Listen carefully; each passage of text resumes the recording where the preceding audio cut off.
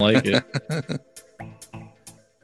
All right. I mean, we technically should be live. I don't know why my freaking webcam keeps zooming out. I don't want to see my background, bro. The fuck, man. We are live. And we're live. And we're live. I just got the Twitch notification. Sorry, everybody. We're trying out new software here. So yeah, we're learning. Welcome. We'll give it a few minutes for people to jump in. It was appropriate. Train wreck, baby. Train wreck. Yeah, it's Brand new definitely gonna software. That's available in our merch store. Oh, we got a bot. We got a Stream Elements bot too. Nice. I'm glad we see that comment. That's a good sign. That means we're getting the Twitch comments in here. I think that's YouTube, actually. Yeah, it is. Oh, that is YouTube. Oh my gosh. Okay. Okay, let's get him. Oh my god. Oh my so you know that that's working. I'm going to type in Twitch. Let's get the links out. I'm sending the link to John now. Take a look at that. Look at that. I mean, so far it's working. That's the Twitch link, right? That's the Twitch. That's YouTube. And here is the Facebook. I see us live on Facebook in the group. Perfect. I'm glad I can go live in the group finally. It's something I've been trying to do for a while. Facts. We got 4 people. I'm gonna test something already watching, which is nice. 5 people. Yeah. Welcome. Let us know in the What's chat. going 6 on? people. Let us know where you're watching from. Okay. We're live all over the place. Hey, Facebook user Nice. chat test. That worked. All right, cool. All right. So it just says Okay. Facebook user. So that, all right. Yeah, it so doesn't tell us to. if you're with us on Facebook and you want to leave a comment or ask a question or anything, just tell us who you are. You have to type it out for us. Let us know who you are. Let us know who you are. What made you click on the link? I see we've been live for almost 3 minutes already, and I'm a little scared. The software seems to be working well, and that worries me. So we got looks like we got. I would knock on wood, but I'd probably knock my camera out. Please don't. Although this software, if you knock your camera out, it's not going to knock me and Fred off either. So we'll be good to go. What's up, fellas? What up, bruh? Oh, man, it took a little while to get that going, but how's it going? Thank you for joining Scythex and Zuplex. I'm Spartacus. Anyone who's jumping in, thanks for jumping in.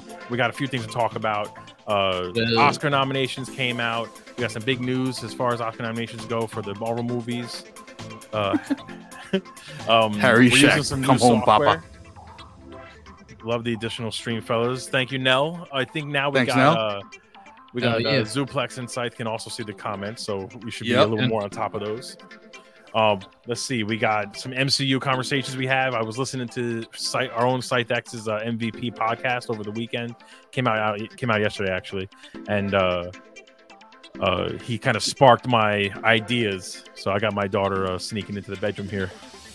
Better come in here quick and give me a hug. But let's go right into it. Let me pull up something here. Let's see what we want to start with. Last of Us is obviously the big dog. We're gonna end with that one because we got a lot to say. So I'm gonna of course. Right, go to bed. Freaking kids, man. Real quick, I saw, since you're still getting stuff up, I saw an interesting movie. What's that? I saw that movie Babylon. Yeah, that with Margot Robbie and Brad Pitt. Oh yeah, like how 1920 solid. It was fucking bonkers. Really? Was it? Yeah, it was crazy. Absolutely nuts. The first like half hour is just like a fever dream. It's like the most debaucherous party you've ever seen in Hollywood in like 1922. So the movie's kind of about the transition from like silent films to the talkies. Okay. And like I've heard some good things about that movie. I mean, it was an amazing movie. I'm not gonna lie. Like I really loved it. Margot Robbie's amazing in it. Well, that's good to know. But the first like half hour is the most absurd thing I've ever seen in my life. So let me ask this question because I haven't really looked at any trailers too much. What's the movie about? Like, what's the overall plot? It's about like Hollywood changing over from the silent films to like the talkies. So it's set like right in that area, that like time frame.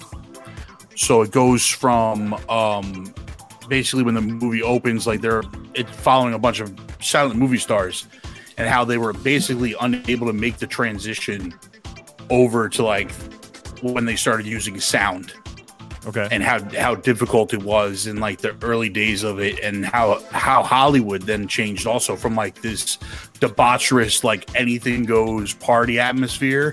It's like really like hoity-toity, like, oh well, she's too crazy to be in films now. We can't put her in our movies. And it tackles a lot of different subjects. Women.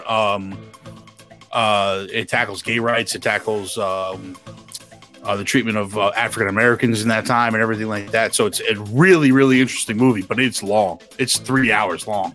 The big question is, how did you watch it? Which streaming software was it on? No, I watched it in the movies. Oh, see, I'm not going to waste money to go see that. No, it's going to be hitting Paramount, from what I read. Because I was trying to see when it was going to go to the streaming services, but it's going to be hitting Paramount. It's such a fun time, right? Because there was a long time where anything that sounded interesting, I couldn't wait to go to the movies. And now I'm like super selective, and I'm generally just like, I'll just wait a month and it'll come out on streaming. So yeah, exactly. It's a little different. Exactly. Speaking of new movies, I started watching Violent Night on Peacock. I still need to watch that. And I'm talking like 15 minutes in, and I'm already super into it. I love it so much. It just starts off with Santa Claus drinking in a bar, upset because kids don't love his toys anymore. They're too greedy, and he's just plastered about to ride his sleigh to go finish dropping off gifts, and it's just great. David Harbour already, you could tell, is having the time of his life playing that version of Santa. So I'm pumped about it. I saw a movie also. What did you watch? It is called Fallout. I don't know if you guys have heard of it. It's with Jenna Ortega, and it's a pretty powerful movie. It's about she's a high schooler, and they end up having a school shooting, and she's like in the bathroom as it's going on, and then the movie kind of follows her and a couple friends that were stuck in the bathroom, kind of with the aftermath and how to deal with life after a tragic event like that. And it was a pretty powerful movie, and Jenna Ortega kills it. So she's amazing. She's absolutely amazing right now. I mean, I feel like she was excellent in Wednesday. Really, really good. Absolutely fantastic. So she's kind of killing it. And I know she's going to be in the Scream, right? She was in Scream 6. She'll be in she's going to be in Scream 7. Or I'm sorry, she was in Scream 5. She'll be in Scream 6. Yeah, she was in Scream 5. Yeah. So let's get into it. I was listening to the Multiversal podcast earlier today. And one thing you brought up, which was something that kind of made me laugh a little bit, was Jason Momoa. Segways? Oh. Yeah. Segways was a big one, which we have terrible segways here, too. So bear with us. Let me pull up a little picture of the man, the myth, the legend. I really pulled this one up because I know Carmine's a big fan of this picture. I am. But it's on his ceiling. You see here pictured is our Aquaman.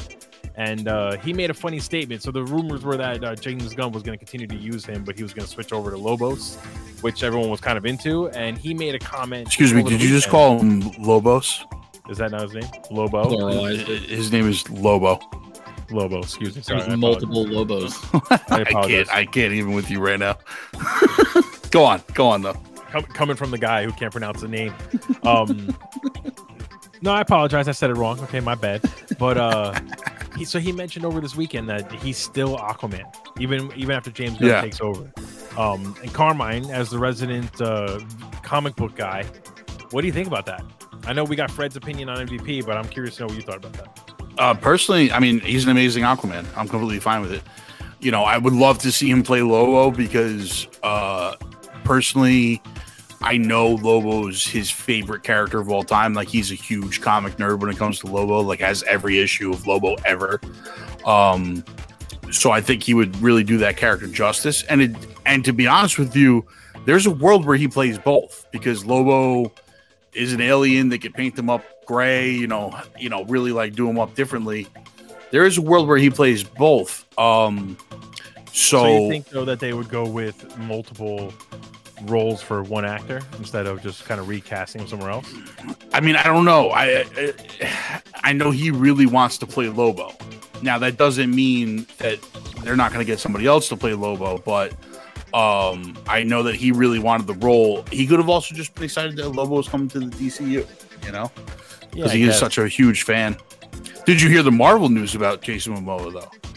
Well, so that's because I was thinking of a proper segue.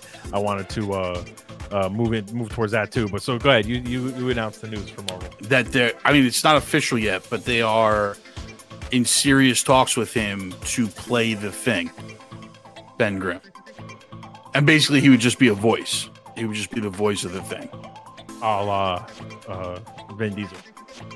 A la Vin Diesel, a la Bradley Cooper type of thing, which would open him up to still be Aquaman or play whatever other DC role that Gunn wants him to do. And I think he's got a good voice for the Thing. He does. I'm curious though, does that mean we're not going to get an origin of the Fantastic Four? Or are they going to use? I don't think they should. Flylife, what's up, man? What's going on, Flylife? From what I understand, it's gonna drop you in similar like the way we did with Spider-Man, where they're all gonna have their powers already, and they're just gonna like take off right from there, you know, and just I think their origin happened. I do too, because we've seen 3 different iterations of their origin story at this point, or two, 3. I don't even know, you know. So, do we really need to see the Fantastic Four's origin story again? They can explain it in other ways, just like they did with Spider-Man. So like Spider-Man and Batman, in my opinion, are the two that we never need to see Uncle Ben die again, and we never need to see the Waynes get shot again. Like everybody knows about Batman. That was one thing about the Batman movie I really appreciated, was the fact that we didn't have to see the parents die again. Yeah, I mean, we did not need to see that. It's like a nonsense thing, but I feel like there are certain heroes, and I throw Fantastic Four into this mix, where it's kind of universally known how the powers are achieved.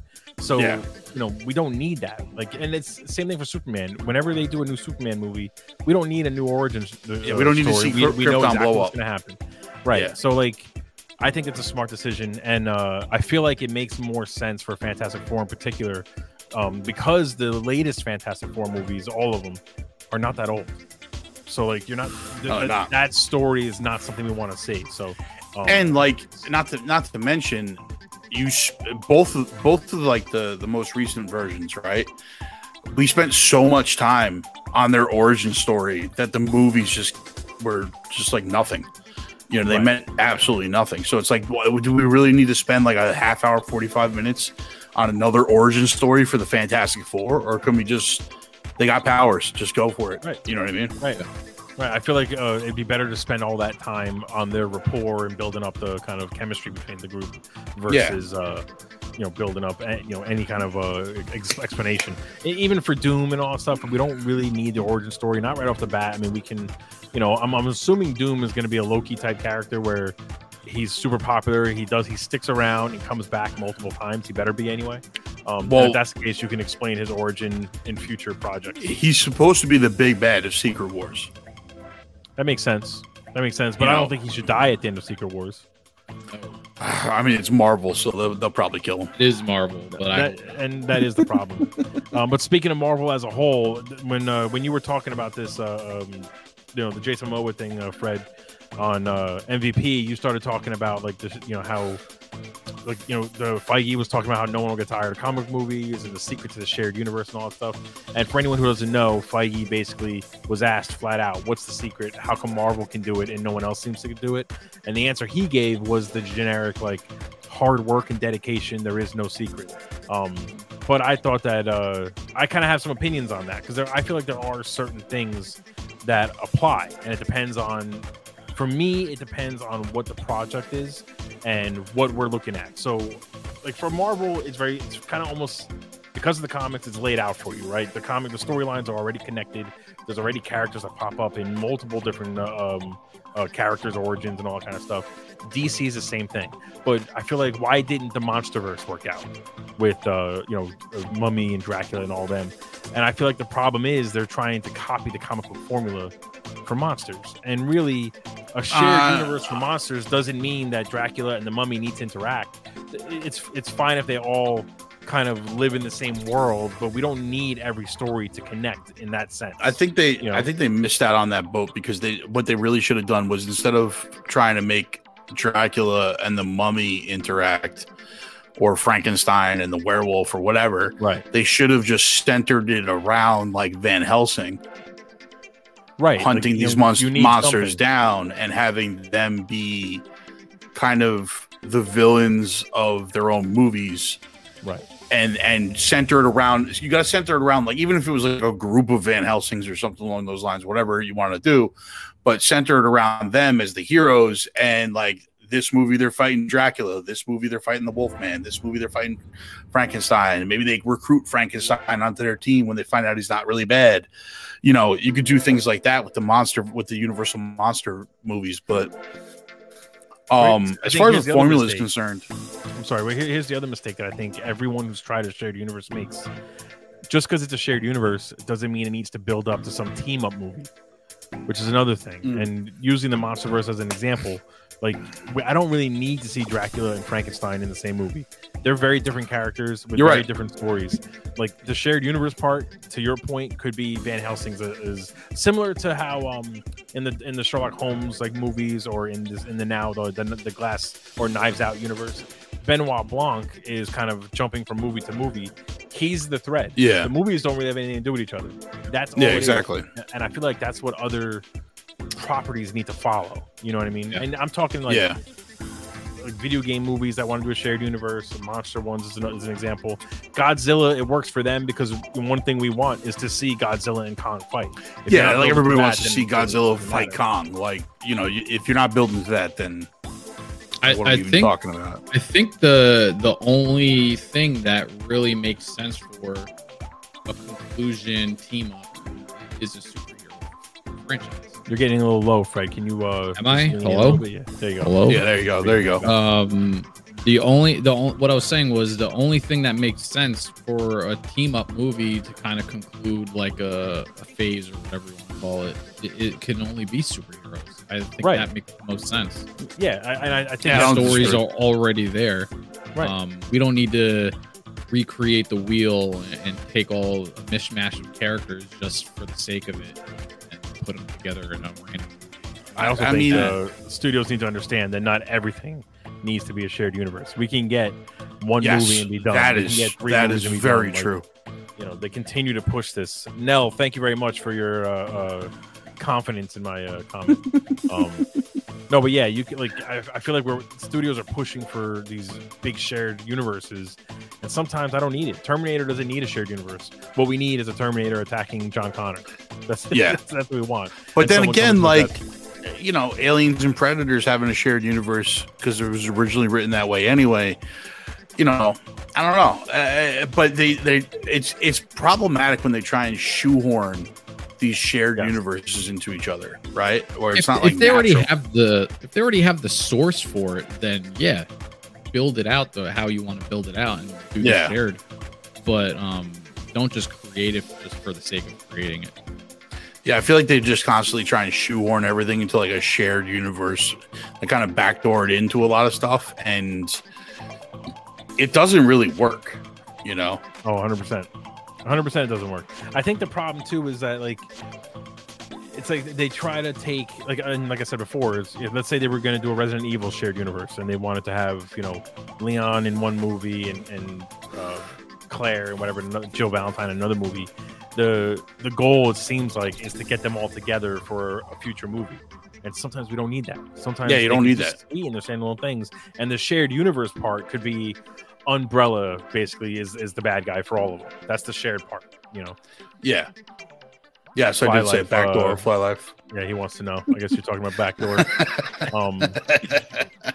Get this man out of here. Get him out of here.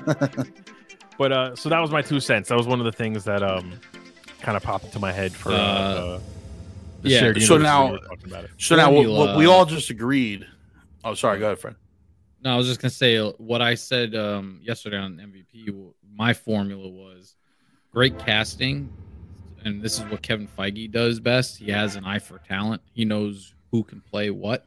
So I think great casting, building a shared, building a larger story that's comprised of smaller stories that kind of lead up to it, and then.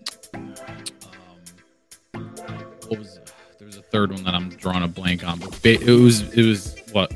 You didn't say this actually on the podcast, but one thing that I feel like a lot of people miss out on is that what Marvel does so well, and that's the reason why it works so well even now, is their individual characters have story arcs of their own that are in addition to the overall story arc. So like Thanos was the big bad for the saga, the Infinity Saga. The multiverse saga is happening now, but like we have Ant-Man dealing with losing time with his daughter. That's his movie. And there are connections to future stuff, but that's his movie. We have Doctor Strange, as much as that wasn't that great. Welcome to the podcast, Pink Puppy. We have Doctor Strange, who's dealing with not being able to be with the love of his life, and also dealing with not being the Sorcerer Supreme, which he clearly wanted to be. That's his movie. I mean, it's connecting to something in the future, but that's his story that he's telling. And then going back to Infinity Saga, Iron Man, Captain America, Thor, they all had trilogies of shit that they specifically dealt with that worked out. You know what I mean? That basically they worked through, but by the end of their movies, that didn't have necessarily anything to do with the overall saga. So, like, I feel like that's the mistake that DC keeps making. They want Batman and Superman to meet each other and fight Doomsday, right away, immediately. Like, and it's like, but you don't. Why do we care? Superman is a bad example because he actually had a storyline for himself. He was trying to learn how to be a hero and what that actually meant. Yeah. But Batman, Wonder Woman, Flash, Aquaman were just here. They are guys plopped into a movie. So. I mean, one of the things too that Marvel does so well is they pick the right creative between directors and writers to write each kind of like, or to pretty much create each kind of like mini story arc within the overall story, right? So you had Favreau directing Iron Man 1 and 2. Yeah, they went to Shane Black for number 3 because Favreau had a falling out with them. But for the most part, those 3 movies seem cohesive within themselves, but also seem cohesive within the greater Marvel cinematic universe, right? Thor had some problems because we went through like three different directors on 4 Thor movies.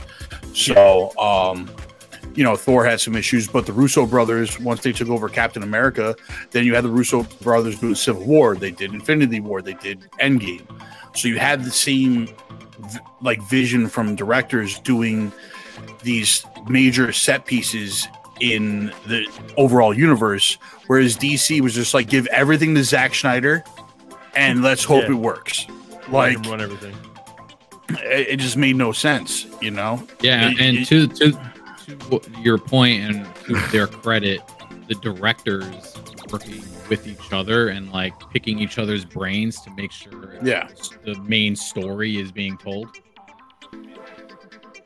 I think your point though, Carmine, is like it's a blessing and a curse. So like the fact that Marvel stuck with directors that worked makes sense, but I feel like one of the strengths of Marvel is just because Thor 1 maybe wasn't critically acclaimed like they wanted it to be, they pushed ahead with Thor 2 and they still gave it time to get better. And then that one kind of dropped the ball. And I don't even know who directed Thor 2. I don't even remember, but he hated it, and so did the. It wasn't Kenneth Branagh. No, it was someone else, and he did not like directing it. The bad guy, I can't remember his name now, but he hated it as well. But like, again, most Hollywood studios would say, "Oh, they didn't like the first one. They basically hated the second one. We're not going to do this anymore." And they gave us a third Thor anyway, and gave us a new director, and just tried to make it work. And third time was a charm for that example. But I feel like that's and then they screwed it all up on the fourth one. Well, but you know what though?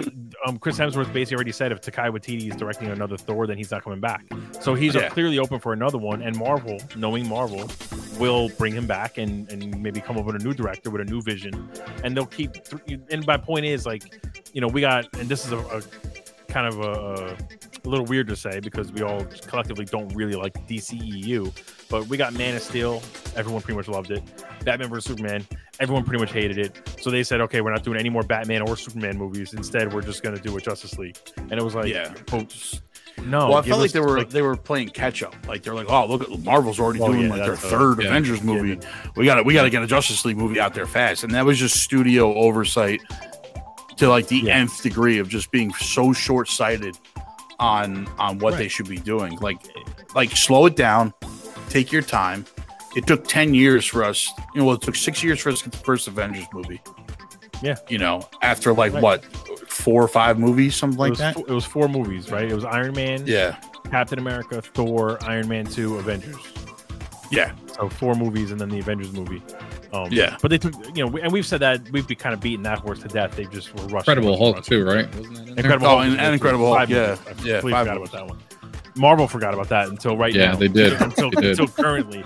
So, I mean, don't blame me for forgetting it, everybody. But anyway, but now just sticking with Marvel for a minute. Real quick. Go ahead. Sorry. My third point, and it was that they know how to expand on B and C level characters and make them care about it. And that's a huge thing. That's one thing that DC needs to get into, and that's James Gunn's wheelhouse. So there's hope in that aspect. But the problem, I agree with you that's one thing that Marvel did well, but they didn't have another choice because all their A level characters were signed out to other people. But just Warner Brothers, you're not wrong. You're not wrong, but that was a blessing. Yeah, just because they didn't have another choice doesn't mean there's not a lesson there. Listen, when you have Batman and Superman in the barrel, you're not gonna put all your eggs in the Blue Beetle basket. You know what I'm saying? You should though, because it'll put more. I'm not saying you don't do Blue Beetle. I'm just saying you don't rest the overall fate of your franchise on Blue Beetle. You know what I'm saying? Yeah. I mean, but you don't go Superman, Batman versus Superman, and then Justice League. You throw I agree. Yeah. No, absolutely. That's what I'm saying. Marvel didn't have a choice. DC made was they came out with a Superman movie that finally, this is my opinion, made Superman interesting, because I was never really I always found him boring.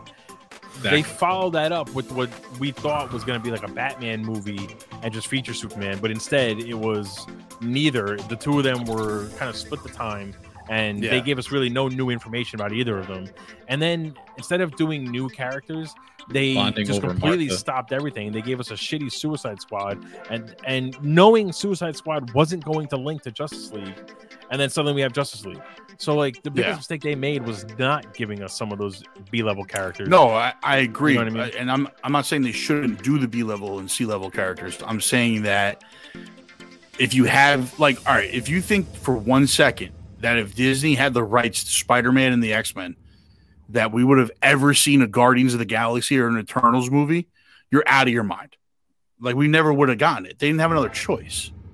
That's the only reason we got those movies. You know what I'm saying? Yeah, I guess. I still feel like disagree. They, I feel like they would if have they did done it.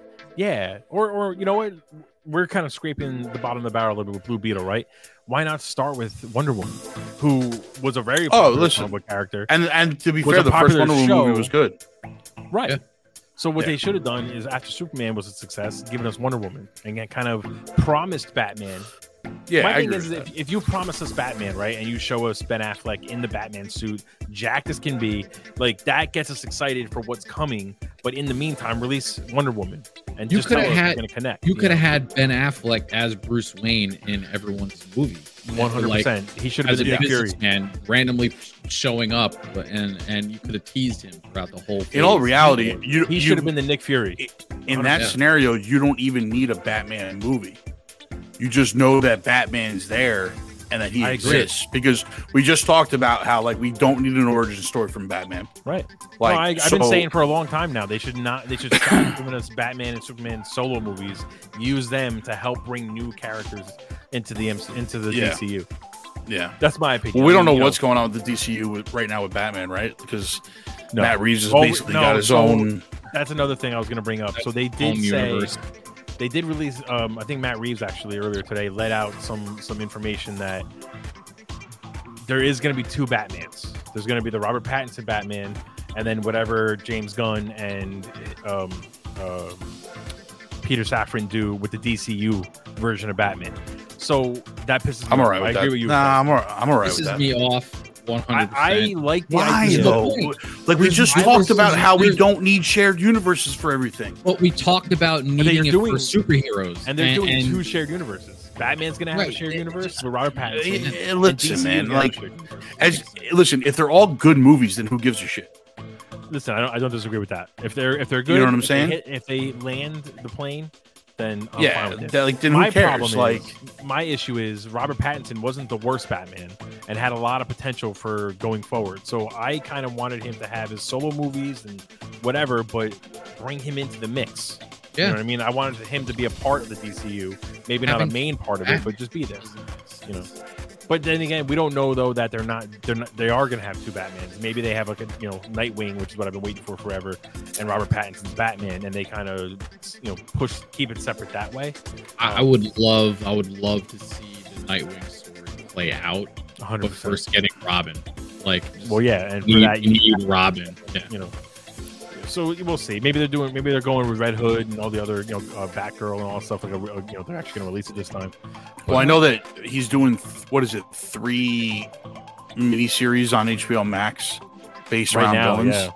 Yeah. So it's going to be Penguin, Professor Pig, Penguin, Professor Pig, and pretty much they're going to release it soon.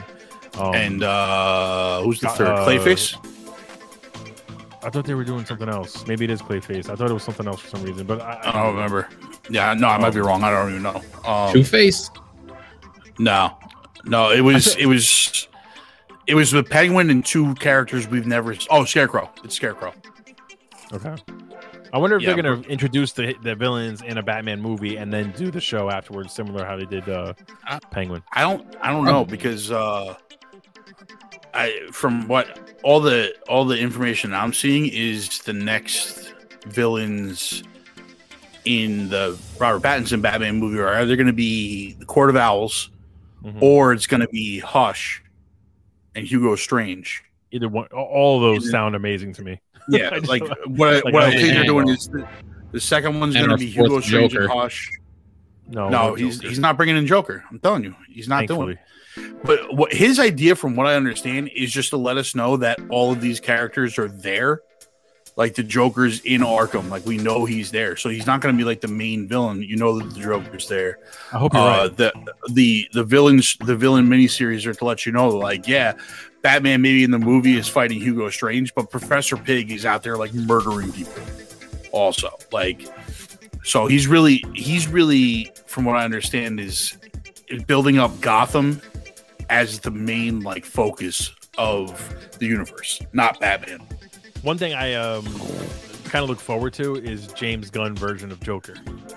I feel like he could do some crazy. We've seen some good Jokers, but I feel like he can give us a unique version that is entertaining and worth it. I just hate seeing so many different types. Just give us a set person and run with it. That I don't disagree with. I don't disagree with it at all. But anyway, let me get back on track here because we were talking about MCU and I wanted to segue, a good segue, over to some big Oscar news. So this year for the Oscars, we got our first Best Actress nominee from a Marvel movie. Angela Bassett from Wakanda Forever. Well deserved. Very well deserved. I mean, she killed it in this role. If you haven't seen Wakanda Forever, definitely go see it. Number one. Did Letitia Wright get nominated for anything? Not that I've seen, no, but we'll go through the nominations in a second. That's frustrating to me. I think it's very frustrating because she was really good in it also. I mean, really, everyone kind of killed it. The only person who probably didn't deserve any nomination was Martin Freeman and Riri Williams. But everyone else, right. I thought Namor was really good in it also. He's very intense and just a good villain in the movie. But she deserves it, and it's just good because to me, her being nominated for Best Actress kind of puts a little bit more of a nail in the coffin for the whole Marvel is in cinema kind of comments that we keep getting from all these actors, directors, and stuff like that. She killed it. She deserved it. And since we're talking about the Oscars, let's go ahead and talk about some of the nominations. I wanted to go through them before we get into Last of Us, and let's see what your guys' opinions are. So we're gonna start with Best Picture. We'll start with Best Actress. Who's Angela Bassett up against? Let's see. So lead actress, we got. Wait, she's on this list. Oh no, Best Supporting Actress was Angela Bassett. That's still a big one. Okay, we're starting with that category. Then you got is Letitia Wright then put in for Best Actress? I don't think she's nominated. I don't think she's nominated at all. That's so fucking wrong, bro. Yeah. Go on. Sorry. No, that's right. Best Supporting Actress, the nominations. You got Angela Bassett, Black Panther, Wakanda Forever, Hong Chow from The Whale, which I haven't seen. I haven't seen The Whale yet. Kerry Condon from Banshee of the Inisherin. I don't know if I'm saying that's the what's his face? Colin Farrell movie. Yes. I probably have to start watching all these things. Jamie Lee Curtis from Everything Everywhere All at Once, which is that's a big one. That's a big one, and I have not watched yet. I really want to watch. It's amazing. It's absolutely amazing. And then also Stephanie, I'm assuming it's pronounced Sue from Everything Everywhere All at Once. So you got two from that movie, which is nice. Let's see. I'm kind of gonna jump around here, but let me know if there's a category specifically you want to go through. For me, Angela Bassett should win. I haven't seen Everything Everywhere All at Once, but just judging by her performance, it was so good. So I've seen both. I've seen both, and I'm still picking Angela Bassett to win that. I gotta go watch Everything Everywhere All at Once. It's amazing, dude. It's the best version of the multiverse on film. That's what I've heard. I've heard that from so many things. I've read that so many places. So it's on my list. I started watching Violent Night. I'll finish that and then I'll switch over. But then we got Best Supporting Actor, Brendan Gleeson from The Banshees of Inisherin. Yeah. Brian Tyree Henry from Causeway, which I didn't watch, but I love him. He's a great actor. So, he is great. He is great. He would be my favorite. He would probably be my second to win. I didn't even hear about that movie, to be honest with you. I didn't either. It's on Apple TV. That's why nobody hears shit about it. Apple. Yeah. Judd Hirsch from The Fablemans, which I heard of, but it wasn't easily available to watch, so I never. Yeah, I still have to watch that one too. Barry Keoghan from The Banshees of Inisherin, which we all know he's a good actor, but I gotta watch that movie.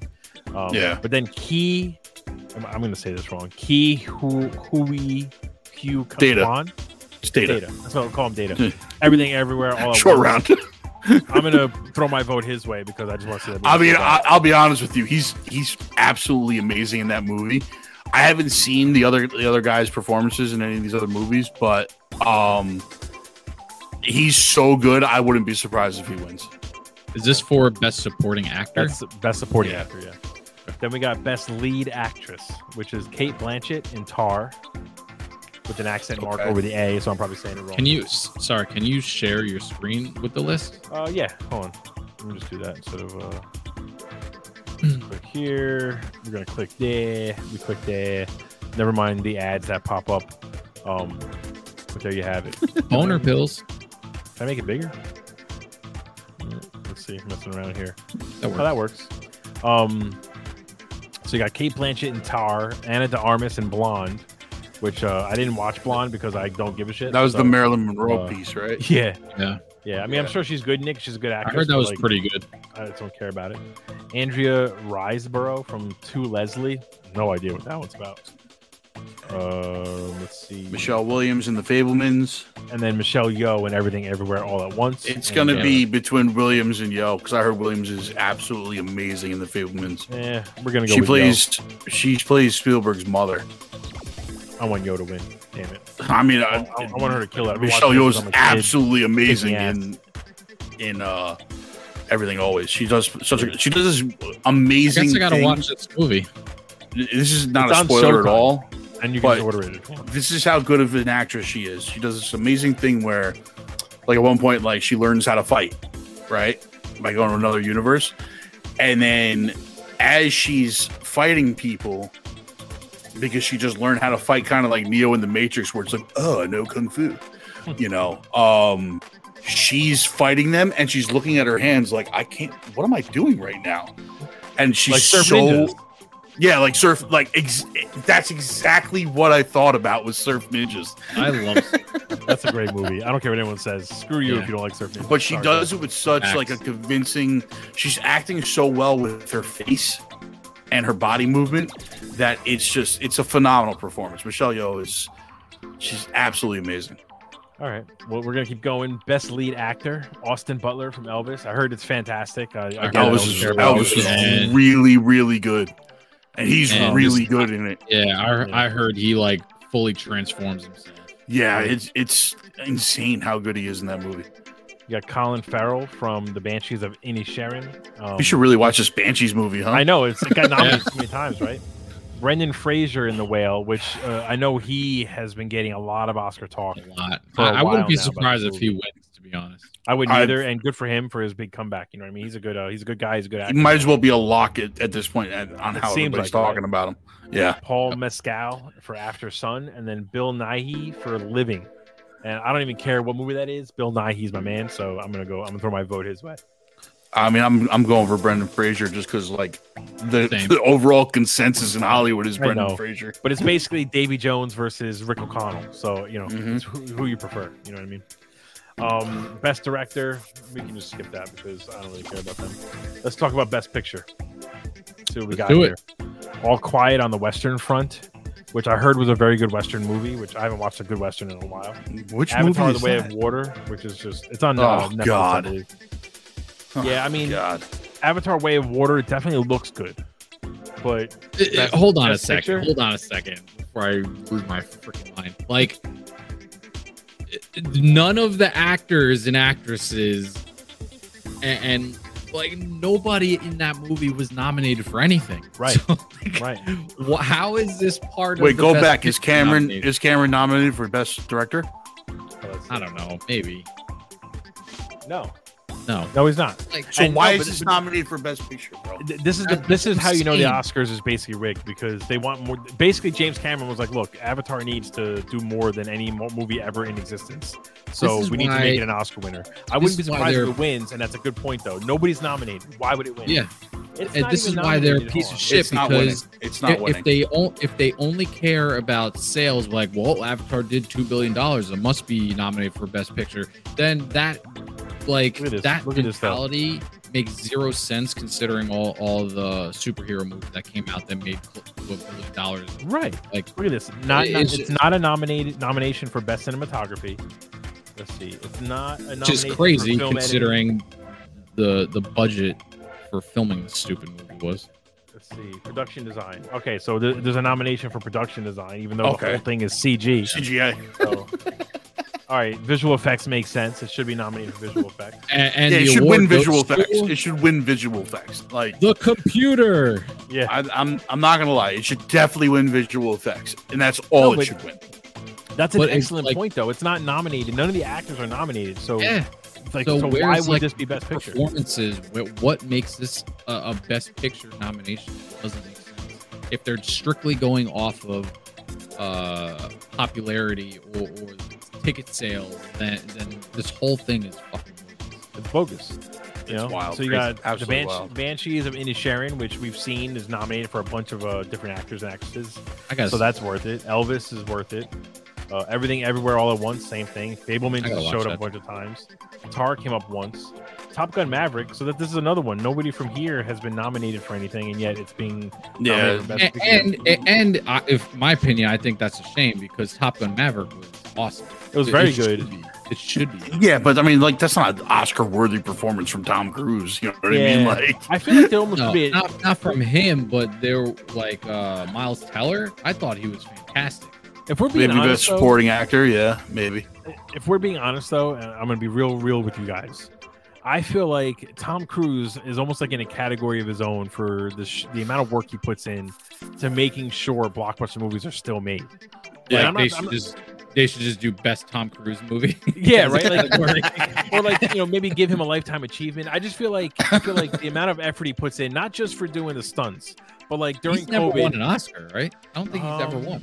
Best of 4th of July or the 4th of July movie. Did he win for that? He was probably nominated. I don't know if he ever won. I don't think so. I think he was nominated a bunch of times. I don't think he's ever won an Oscar. I could see him maybe winning for best supporting actor for the vampire movie he did, not Queen of the Damned. Oh yeah. Interview with a Vampire. Yeah, I don't know for sure. I have to look that up. But like, I feel like he did so much work to keep people employed and to make movies. And he's been nominated. Whatever.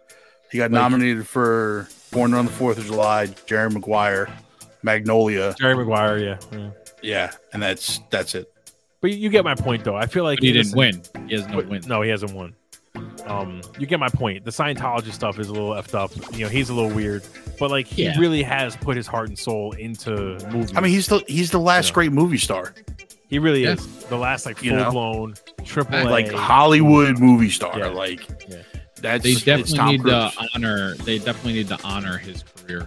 Yeah, at some point they definitely. I mean, my thing is, there's like when it comes to the Oscars and it comes to Best Picture, you know. There's movies that win Best Picture that are obviously the best picture of the year that aren't exactly like the most entertaining movies to watch. You know, they're 100%. Very heavy, they're 100%. Very like artsy, they're very like, but when you watch one, you understand like, oh, okay, like I get why that's like Best Picture of the year. Right. You know what I mean? Like it makes sense. Like that's why I think The Whale's gonna win, because it seems like an Oscar. Yeah.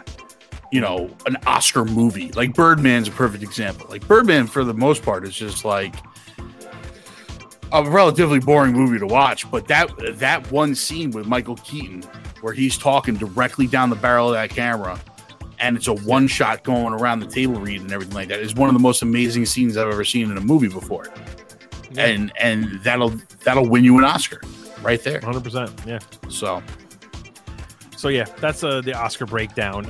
There's more categories. I didn't want to go into everything now. Maybe if you guys want, if anyone watches this wants to see us do a full breakdown of everything, let us know. Maybe we'll do my this pick is Top Gun. I hope Top Gun wins for Best Picture. No, get out of here. Get out of here. I feel like honestly, I hope everything always all at once wins. To be honest with you, I love everything. It looks like they're gonna either them or Banshee is gonna have a clean sweep. Well, so Everything Everywhere All at Once was nominated for 11 different categories, or I'm sorry, 11 different nominations. So that's the most this year. So they clearly are like favorites to win a lot of this stuff. Yeah, which means they won't win. It'll go to fucking probably. Avatar. It'll go to Avatar. James Cameron's got the backing, you know. Bro, if Avatar wins, I'm never. The thing is that like I don't watch the Oscars people anyway. in Hollywood. It's people in Hollywood that vote on shit. So it's like, right? You know, are they really going to vote for James Cameron? He's just a prick. Like, but he's probably calling him like, I'm gonna come to your house and waterboard you. If you don't I mean, they're gonna vote for him because they're gonna be like, well, he makes a $2 billion. Maybe I can hop into Avatar 3 and make money. Maybe I can get some of the merchandising rights. You know what I mean? Speaking of good shit, though, that should win awards, and I would in this case win an award before it's even finished. Let's talk about The Last of Us, boys. That's a segue. According to Chris, it's already won 3 Golden Globes. It should. It should. Don't even get me started. It should have an Emmy already mailed to its doorstep. Pedro Pascal needs to win for Best Actor in Life, and Bella Ramsey should win for Best Supporting Actress in her second shit ever. And then the show should win for Best Everything, Best Cinematography. The last episode, man, episode 2. So we got 2 episodes in. We're gonna start off with our ratings. Let's go with the ratings here. So Carmine, what did you give episode 2? What would you give out of 10? Episode 2. It was a 9.3. 9.3. All right, Fred. Yeah. I'm sitting around a 9.5. So I gave episode 1 a 10, right? 10 out of 10. I'm gonna give episode 2 a 9.8 out of 10. Still pretty good, but you know, not. I went down. Minor gripe. One minor gripe. Which I'm gonna get into right away. I'm gonna skip right to the end of the episode. Is the kiss of death basically that we got from the that clicker at the end. So my thing is, I understand the change from the spores to the tentacles or tendrils or whatever you want to call it. I feel like I get what they were trying to go for with that moment where Tess is trying to blow them all up and the thing goes in for a little smooch. I felt like that scene was kind of forced, and it was chosen for him to like lean in and basically kiss her as like just like a talking point, and not necessarily makes a lot of sense. Like, why wouldn't it just bite her on the neck, or because he knew it was able to tell her she was already infected. But okay, so if that's the case, why even bother doing that? She's already infected. To like meld them all together so that she could be part of the hive mind. The infection or whatever. Yeah, I feel like that's reaching. I mean, maybe they'll explain it in a future. I mean, Did you watch? Do you guys watch like the after? Yes. The episode like breakdown and everything like that. I like how they explained it though with the tendrils or whatever. That's like something that fungus actually uses, like those fungus strands to like actually use and stuff like that. So I like that they put it in there. Every explanation they've given is awesome. That was added to the show. Yes. Yeah. Otherwise, really, that's my only kind of gripe of the whole thing. Otherwise, this second episode. The addition I loved, that wasn't in the game, that was in the show, was when he shot the one that was on the ground, and it had the like little spider things wrapped around his finger, and it let everybody else. It communicated across the city to the rest of the hive. Like that's a great thing to add in that wasn't in the show. That maybe wasn't. I mean, wasn't in the game, but maybe it was in the game. We just they never explained it to us, type of thing. Yeah. It's a great addition. It makes this version of their zombies that much scarier. Yeah. 100%. They nailed the clickers, and before we get into like the clicker looked absolutely amazing. Before we get into that though, I just got to point out like Neil Druckmann directed this episode. Yes. Right. He's a game director. He creates video games. The guy directed, I don't know if this is his first ever live action thing. I think it was, and he knocked it out of the park. And on top of doing just a phenomenal job of the directing, he basically taught us, or taught other directors, how to take shots from the game, put them in your show or movie in a way that doesn't feel forced, doesn't feel kind of hammy. Like it was just a natural kind of camera movement, and it was just flawless. This, particularly the scene when they walk out of, I think it's the hotel in the beginning, and Ellie kind of sees the city for the first time. Yeah. If you notice, the camera kind of goes behind her, just over her shoulder, just like in the games. Yeah. And she walks out, and the camera kind of just pans a little bit. It literally looks like a shot from the video games, but it never felt like unnecessary or weird or anything like that. You know what I mean? Didn't feel forced.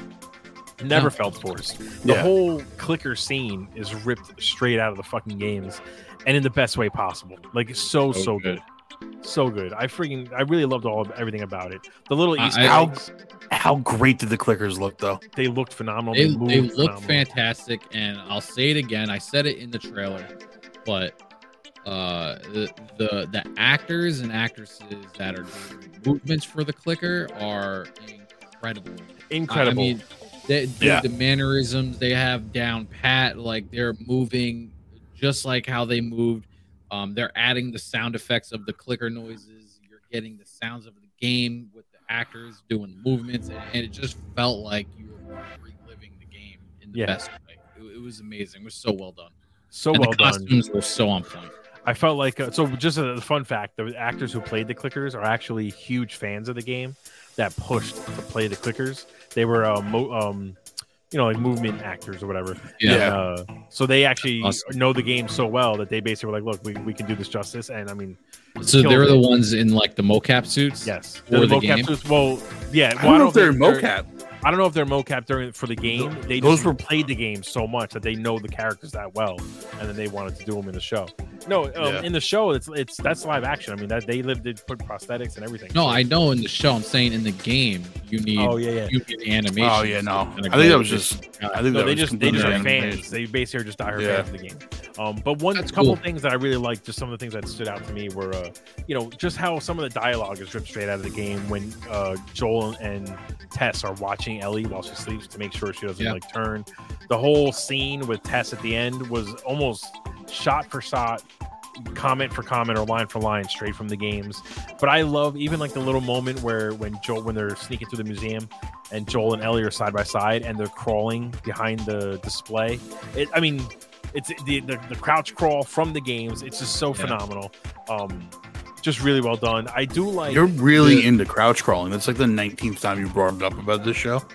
I'm just noticing it now that you're super into crouch crawling for some reason. Do you love crouch crawling in the games and stuff? I feel like I need you to prove that I've brought it up that many times because that's just a weird thing to bring up. But yeah, I loved everything. I'm like so into this show. Now let's talk about the opening, because we got a new opening scene that further kind of explains how the infection happened. and it's not from the games. It's an original scene for the show. So I was going to ask because, we've stated before that I didn't finish the game, so I was going to ask if that was actually in the game, like later on as a flashback or something like that. That city is lore. So they in the games the outbreak is from contaminated crops in like South Africa or something like that. I think it was, or it was in another country that basically were shipped out. So it's similar, but the explanation we get in the show of the flour factory basically sending flour out. If you ate flour that day, is basically genius. It's a very grounded and real way to do it. It connects to the first episode because there's a lot of scenes where Joel and Sam just avoid eating flour without inadvertently. So it's just a great explanation for it, and I really love in particular the actress that played the scientist that they brought in, the professor they brought in, and when he told her that basically 14 people were missing out of this flour factory, and just a little detail of her hand shaking, so she has to put the little teacup down, and when he's just like, what do we do? And she's like, really just destroy everybody here, bomb this entire city, let me go home with my family because I want you to kill me because I don't want to live in the world that we're about to friggin' live in. Like it's just so well done and so intense. But that was the thing too, is like keep it intense the whole time. Like in the first episode, they were hearing about Jakarta on the radio in Indonesia, because remember that they were like, where the hell is Jakarta? Right. Somewhere in this place, and like Asia somewhere. He's like, and Sam corrects him with the Indonesia stuff, and then we get to see like them in Indonesia, kind of like with the outbreak of the start of the outbreak. So I thought that was a really cool. I loved how she was like, bomb everything and everyone, and let me go home to my family before you do it. So good. And I love that because just when you're playing the game, and even when you see in this episode when they get into the city more, you see the bomb. That's what I was just gonna say. Holes, like it melds so well together. It's such a great touch. It's really, again, we've said before, not to go back to the MCU, but we've said before how MCU proves that you really need a plan and you need to think these things out because it just makes the show so much better. And we can even go back to like Vince Gilligan for Breaking Bad and Better Call Saul. Like, everything's mapped out, and there's a reason why everything feels organic, flows well, and connects later on. And I feel like we're getting the same kind of vibe here where, to your point, Fred, she's talking, we got to just bomb the entire city. Don't hesitate. Don't wait. Just kill everybody and everything in this city. And then in the future, when we see them walking through Boston, there's just nothing but craters everywhere because they clearly bombed every city they could think of to try and stop the spread or slow it down, as Tess put it. Just so good. I really love everything about it. I think Pedro Pascal's killing it. Bro, I want to ask you, Fred, in particular, because while you like Bella Ramsey for as Ellie, you mentioned on MVP and you mentioned last week on Theater Room that you didn't watch Game of Thrones, so you don't know the actress that well, and you weren't 100% sure if she kind of killed it as Ellie. After episode 2, what are you thinking? Did she win you over? She's winning me over 100%. She's doing a great job. It's getting to the point where it's like her voice almost sounds like Ashley Johnson. Right? Yeah, and I agree. Like, I'm listening to Ellie. You know what I mean? So, like, in that respect, she's killing it because I don't notice that she's a different person. You know what I mean? 100%. She's doing her job, and I can't wait to see how she can grow within the show and become the more badass Ellie that we Well, so what's funny is us Game of Thrones fans know that when it comes to being badass, she can pull that off. That's what she absolutely. Game of Thrones. So the better question to Fred is, like, now that you've seen Bella Ramsey kill it as Ellie, like, does that make you a couple more percentages want to go back and watch Game of Thrones? Oh my god, we got him like we got him after House of Dragon. Yeah. He's like 10%. I'm at 10% right now. I mean, Pedro Pascal and Bella Ramsey are both in Game of Thrones, so I mean, I'm just saying, you know. Maybe one day. So we got. I'm just trying to think of other things. One thing we didn't mention last week, which I apologize we forgot to mention, was how we have the theme song for the show is the theme song from the game. Yeah. It's just, and they play it at the perfect times. The perfect times. I just can't. Listen, I could be gushing about this show forever. I really have such little to bring up. I need to bring up the sets because they are so good, fantastic. Going through the museum, going through the hotel, like the lobby of the hotel had water just like the game did. Like they're going through the same shit, and just the attention to detail. Thank you for saying that, man. because like, the moment I said out loud, I was in my living room watching the show. The moment they went to the lobby of the hotel, and it wasn't just water, but it was green and just gross. The moment they did that, I said out loud, like, the water looks like it's from the games. I got so excited, dude. Like, and I love the little joke about how she can't swim, which in the first game, she couldn't swim. So there was a lot of like annoying puzzles where you had to figure out how to get her across some sort of puddle. So that little joke, that little in-joke about like, I can't swim. And he's like, are you serious? And he just kind of jumps and it's knee high. He's like, and she's like, well, there's no pools in the QZ or whatever. Right. Yeah, it's just so good. Yeah, it's amazing. It just shows you. He hits the bell, and he's like, "How do you even know how to do that?" She's like, I read books. Yeah, I read books or whatever." Like, it just shows you. And Paramount, we're talking to you here. Just listen. Paramount. If you get the people that created the game to create the show, hold on, wait. Let me zoom in on you. Go ahead. I have something. Paramount, listen. Just. We're not gonna tell anybody else. Just listen to us here. If you get the people that made the game to make the show's actually good. Yeah, that's it. That's all you got to do, Paramount. I don't know how you came up with that, but it seems pretty genius. That's the secret sauce. I mean, the secret sauce. It's the secret sauce. It seems so obvious, but right. On that point, I think we need to have 343 sell Halo back to Bungie because they clearly know how to make a Halo game, and they would 100% be on board to make a Halo TV show. They're the ones that created those characters. Right, and a Halo TV show could be good. I'm telling you right now, this last episode of Last of Us, I keep harping on the Resident Evil show. I want a Resident Evil show so bad.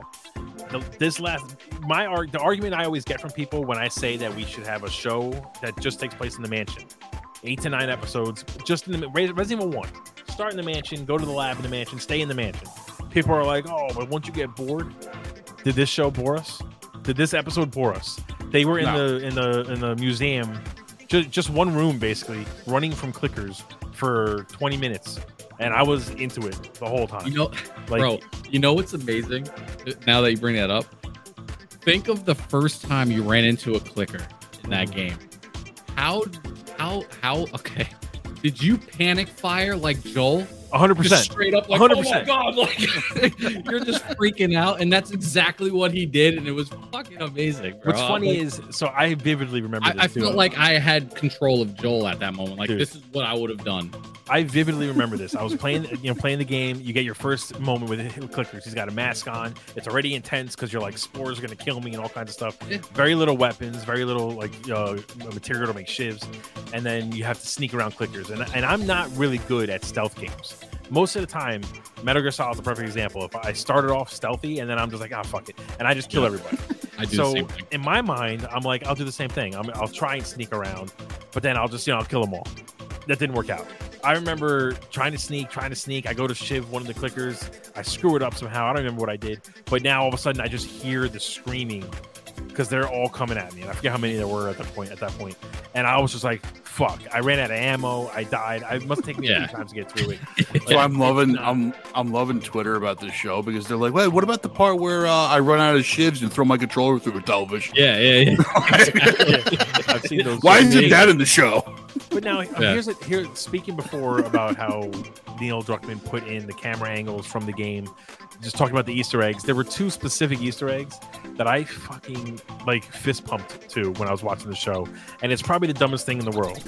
One of them is, did you guys catch the little QTE that had to be done during the show? So they're done at the hotel, or in the beginning of the show. That Ellie wakes up from her sleep. They finish talking. They decide to leave. What's the first thing Joel does? Is he has to move the bookcase. And he walks up to it and kind of stares at it for a second, and I could just envision the triangle pop up and smash the triangle button, so you can just grab it and slide it over. So right there, I was like, that's amazing. But the second thing that I fucking loved, one of the things in the game, and in a lot of games, you crawl through a small space. Maybe you go through a crack in a cave, whatever it is. In order to keep you there, suddenly the rocks fall down behind you. You can't go back that way. That literally happened in the show. They go through the door into the museum to the final showdown with the clickers. The building collapses, and I looked at it and went, "Hey, you can't go back that way." That's video game 101. Even they've been very deliberate. It's just so good. They've done. They've been very deliberate about that. Like they did it in the first episode. Also, we talked about when the car crashes into the other car, and it's like Tommy can't get around it, so he's got to find another way around. And then, even though there was more than enough space to go behind that car, but then also them leaving the QZ, there's a very specific path that they have to make. That's kind of a path that wasn't made, but is just naturally there to get under a bus through this pipe around this video fence. Game logic. It's video game. It's video game logic. But it fits. It doesn't feel. Again, it doesn't feel like it's you don't even really notice. We notice it because we are gamers. But if you're someone who's never really played games like that before, if you've only ever played Mario, you don't notice that. Yeah. To you, it's just all right. That's just the world they live in. Yeah. So exactly. well done, and so good. And the shot of Ellie walking across the plank, right out of the game. I love that line. I love that line too. Where he's like, "You scary," and she's like, "No, those were scary. This is wood." Yeah, this is wood. But now that right there is what sells me on Bella Ramsey too as Ellie, because that's her in the games. That's Ellie's personality. She is a kid, sarcastic. She's lived in this world where you have to survive. So it's almost like she's constantly saying I get it. I'm young, but I've been through shit too. So stop treating me like I'm a child. I got this under control. You know what I mean? I loved when they go into the museum and they she's like, I have a spare hand, and Pedro's like, well, congratulations or whatever. Dude, no one's giving you a gun, you maniac. Yeah, the back and forth between them, so good. No one can talk down to a child quite like Pedro Pascal.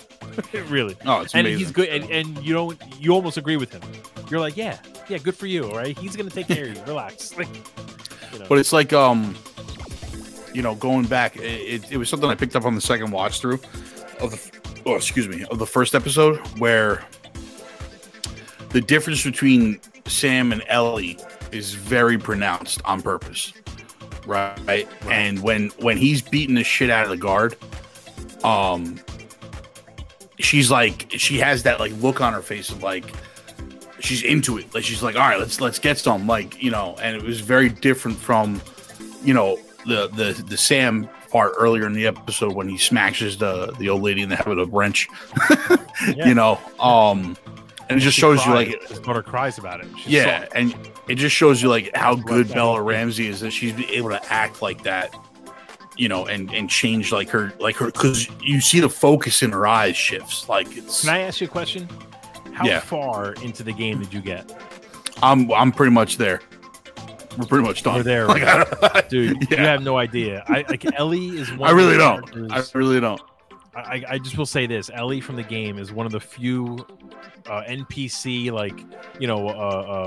not fetch quests. What's the where we have to bring somebody from point A to point B, whatever that's called, the string along quest or whatever. Yeah. She's one of the few partner NPC characters that never gets on your nerves, never gets in the way, and as the game goes on, you almost want to play as her because she just becomes this a powerhouse in her own right. And there's, clearly the show is going to stick close to the games, and there are moments coming that I cannot wait to see Bella Ramsey just really obliterate on screen. She's going to just really, if you're not a fan of hers, and I'm not talking to you, Fred, I'm just saying in general, if you're not a fan of Bella Ramsey, after this show, I will bet money that you will be a fan of hers. She's killing it, and this show has the right material for her as well. And I think it's a good thing that I didn't finish the game at this point. Because now we're getting into the area where, when we talk about this next week, you know, I'm not really gonna have any background on it, and I'm gonna be able to go into it with fresh eyes almost, and we'll see if it's. Next week is an hour and 20 minutes roughly, and it's obviously gonna. It's basically the Bill backstory, right? Yeah, but like Bill backstory. In the game. So in the game, at this point of the game, let me zoom into myself here because I like looking at myself. At this point in the game, when Tess sacrifices herself, so she gets bit just like she does in the show. She's based in the game. She's trying to slow down the Fedra military so you can get out. She tells you to bring Ellie to Tommy, and on the way to Tommy, you happen to run into Bill. He's just kind of like, you happen to be in his town, and Joel's kind of like, yeah, I know somebody who lives around here, but he might not be here anymore. And then you run into him. At that point, it's Bill by himself. And I forget how long he was living by himself, but he's kind of loopy a little bit, and stuff happens. So the change from this show to the game is that now Joel is bringing her to Bill. And the whole point is to stop there, which is, I think, a smart change, because it just would have felt weird if it was like a random. Like, it also seems like there's a much bigger backstory between Joel and Bill. Yeah, that's overall. My point. We got no backstory from the preview that we got for next week. It seems like they had like a whole thing at some point where like Joel was defending him against raiders or something like that. So there is a history there in the games, but you learn it if you search for it. It's basically a couple of notes you can find that kind of explain the backstory. Gotcha. It looks like here we're actually going to see it, which is I'm yeah. Yeah, what I thought was a cool nod, going off of Bill for a second. Move. Try to keep that mic closer. For some reason, you're just kind of going in and out. I think it's because your wind thing is on your microphone right now, so you're like going in and out. Yeah. So anyway, you sound much better now. Okay. So, the little nod to Ellie's backstory, like, they briefly like talked about her being alone in the mall, and that's strictly from the DLC. And clearly she was lying about it, right? Like when they said, "Are you alone?" She was like, "Yeah," like, you know. Yeah. So, yeah. Like, and the little nod of and no boyfriend, because we all know she doesn't go that way. So it was a nice little tidbit information about Elliot as we learn about it. We're 2 episodes in, but I mean, they're putting on a masterclass on how to properly adapt a video game. And I would argue that, you know, not every game needs an adaptation. I mean, games without a story and all that stuff probably don't need an adaptation. That's why they are don't creating really work. The template. 100%, the template's there for you. And the template's there for you from the games, right? And then now they're showing us that it can be done. You can hew closer to the games and come out with a good story. Halo.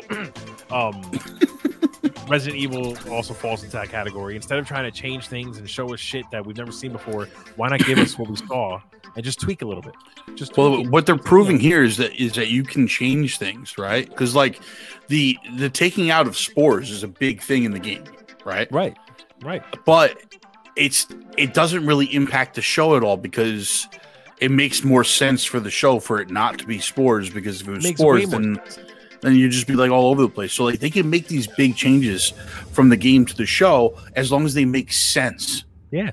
I mean, the one example I think Neil Druckmann, he had said in an interview that like they made the change because like in real life, if let's say you know, there's a carbon monoxide leak in your house, by the time you even realize it, it might be too late. Yeah, if exactly. There's spores in the air, that's the problem. Like before, you wouldn't even know that you're infected. You'd be just walking around and suddenly you're infected. So it wouldn't make, you can't really visualize that, and it would almost be too unrealistic that they survive this as long as they do. So yeah, something that works for the game but doesn't work for the show. You know, so it's a good change. This is also proving that if you take a cinematic game, like the argument that Hollywood had for a long time was that if you take a game with a cinematic story, then how are you going to make it a movie or a show when there's already a story there? What's the point then? Why would we do that? Clearly, everyone wants to see that. If you take a game like Gran Turismo that Sony has optioned for a fucking movie, it's a racing game about the feeling of racing cars. It's not Fast and Furious. Very little to none at all story. Right. Like so how is that? There's no story going to work? Even when they made the Need for Speed movie, you know, it was basically just an advertisement for cars. You know, I mean? For like cars no one can afford. It was basically just the Cannonball Run. Right. Yeah, basically. You know, so Yeah, you're But right anyway. though. There's certain games that are more built for becoming a show or a Built for movie. it. 100%. So, I'm trying to think if there's anything else. I feel like we've talked about everything about the episode. What do you guys? it. I just want to bring up your thought. Did you go over Scream 6 at all? Well, we Talk talked about it, I guess, a little bit. I'm fucking amped for it. I'm absolutely amped for it. I think Scream What, 6. what is your looks cool. thoughts on it being in Manhattan this time? I love that. I love so, it. you know, I'm as people who have listened to the Theater Room and listened to me talk know, I don't like when something just keeps revisiting the same kind of well. As a big Star Wars fan, I want them to get away from Skywalkers, and you know, for me, even like for the Matrix Resurrections, like they didn't need to go back to the well of like, oh, you're the one. Like I want to see other stories. So like for me, the fact that Scream 6 finally is making a bigger change than just, oh, it's a new killer, I'm way more into it. Scream 5 I liked, Yeah. but it took me kind of a while to get myself to finally watch it because it's kind of the same thing. It's a new killer who thinks they're smarter than the last killers, and you know, you bring back all the same characters. Okay, great. I love the idea of now we have no real idea how this killer connects to the past. We're in New York. It looks like there's more than 2 killers. It looks like almost from the trailers. Like to me, it's almost like some new lifeblood, and I'm pumped. And truthfully, that poster that I shared on the Facebook group, where it's a banging like the island poster, of Manhattan, that looks like straight Ghostface. Like it's a banger poster, bro. Dude, I love it. I love it. Yeah. Talk about making the perfect poster for a movie. It absolutely nailed the feeling that I had for this movie. So I'm Bro, I'm ready for it. in the trailer, did you guys watch the latest trailer? Yes.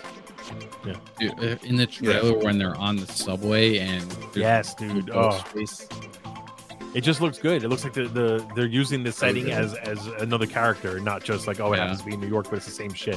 Like if it was in New York, but they were in like some big mansion, like in like a wooded area or whatever, then it's like, all right, well, it's the same thing. You're just doing it in another spot. Here, they're using the subway. They're using the tall buildings, the kind of like abandoned stuff. Yeah, like the streets are packed with people, and they're using that kind of concept of you never know when Ghostface might show up. The whole scene where Ghostface goes into the convenience store and like the people start attacking him, and he still starts fucking people up is awesome. Like it really just feels like a finally like a good updated version of Scream, and I love Scream, so I'm definitely all in for the 6th. Yeah, I'm in. It's another Scream movie. Yeah, like I'll be honest with you, like they never get old for me, you know, because it's just like that is true. I mean, they're all like, entertaining. listen, it's when I'm going to watch a Scream movie, I'm not expecting like a movie that's going to change my fucking life or my thought process on you just want to see people something murdered. I mean, like, listen, bro, it's supposed to be a good time in the movies for like freak out, like little jump scare here, somebody gets stabbed in the neck, like. Let's just have fun. I would argue, though, you know? that Scream 1 did change the landscape of slasher flicks. I mean, at that point, we were flat out told the rules. But since then, it's just been entertaining movie after entertaining movie. I like the addition of him having the shotgun in his hand in the trailer. Yeah, people are like upset about that, but like, since when does the Ghostface only use a knife? I mean, we've seen him use guns before. We've seen him use other things to try and kill. Like, it's fine. Let him use I know. It does he take took away the from shotgun the motif of it, though. No, but obviously it's not like he's walking around with a shotgun. He probably takes it from somebody who tried to use it on him. He took it from the clerk or whatever at that store. That's what I'm saying. So like, it's not, you know, people are jumping to ridiculous conclusions about him holding a shotgun. I mean, it's not like he's walking the streets with a shotgun. Exactly. Like, at the end of the day, though, it's a Scream movie. Who cares if he's got a shotgun? One thing I will say, and we can kind of end it here basically, but one thing I will say is what makes me laugh is in Scary Movie 1, they make a joke about, you know, Sydney is in the classroom, she gets a text, or let us says like, look outside or whatever it is. She looks outside and Ghostface in Scary Movie is there. She looks down, looks back real quick, and he's gone. And then they cut to him behind the tree because he's trying to hide. Because clearly he didn't disappear. He's like, I gotta hide. Right. So, but I was like in the last movie, like one of my favorite lines, just putting those two things together, is when Gail looks at Sydney. She's like, "Do you have a gun?" She's like, "I'm Sydney fucking Prescott. Of course I have a gun." But using that same logic, if we're in New York now, how does he disappear like that? Like people are gonna see him. There's so many people around. There's no way. Yeah, but it's New York. No one. Everybody keeps their own business. You know what He's just gonna blend in with everybody. It's just What's gonna funny Yeah, is, he just gets in the crowd, takes the mask off. He's good to go.